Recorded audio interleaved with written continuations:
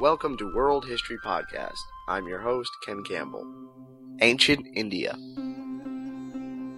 India after the Guptas. By the 8th century, Islam had become popular on the Indian subcontinent.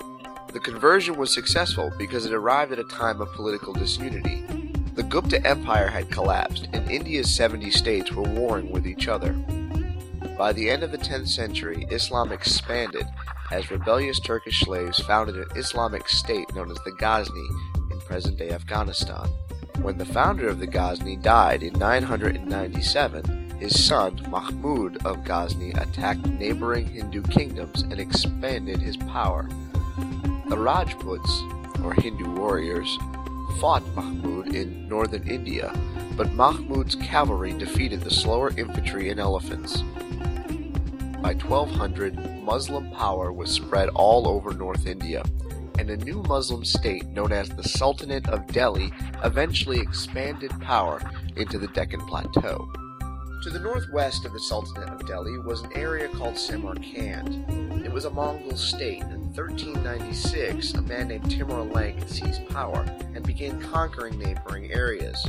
First he conquered to the Caspian Sea and Mesopotamia, before turning his attention to the Sultanate of Delhi. He raided the Sultanate of Delhi, even attacking the capital, Delhi itself. Timur-Lenk massacred 100,000 Hindu prisoners in front of the city gates. He died in 1405, which was good for the Sultanate of Delhi. Under the Sultanate of Delhi, Muslim rulers separated the Muslim ruling class from the rest of the Hindu population.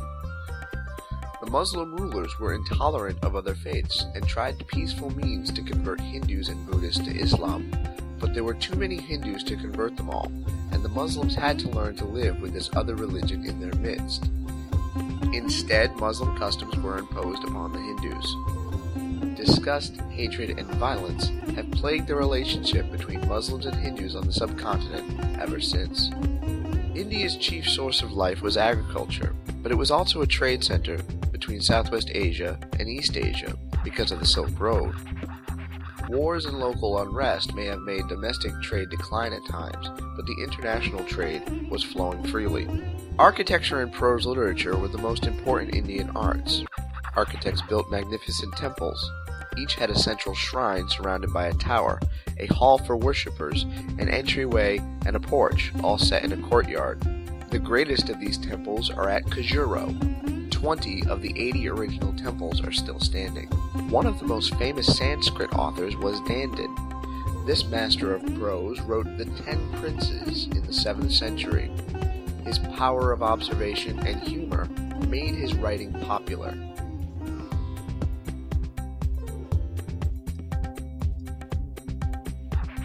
This has been an episode of World History Podcast. I'm your host, Ken Campbell. Thank you for listening.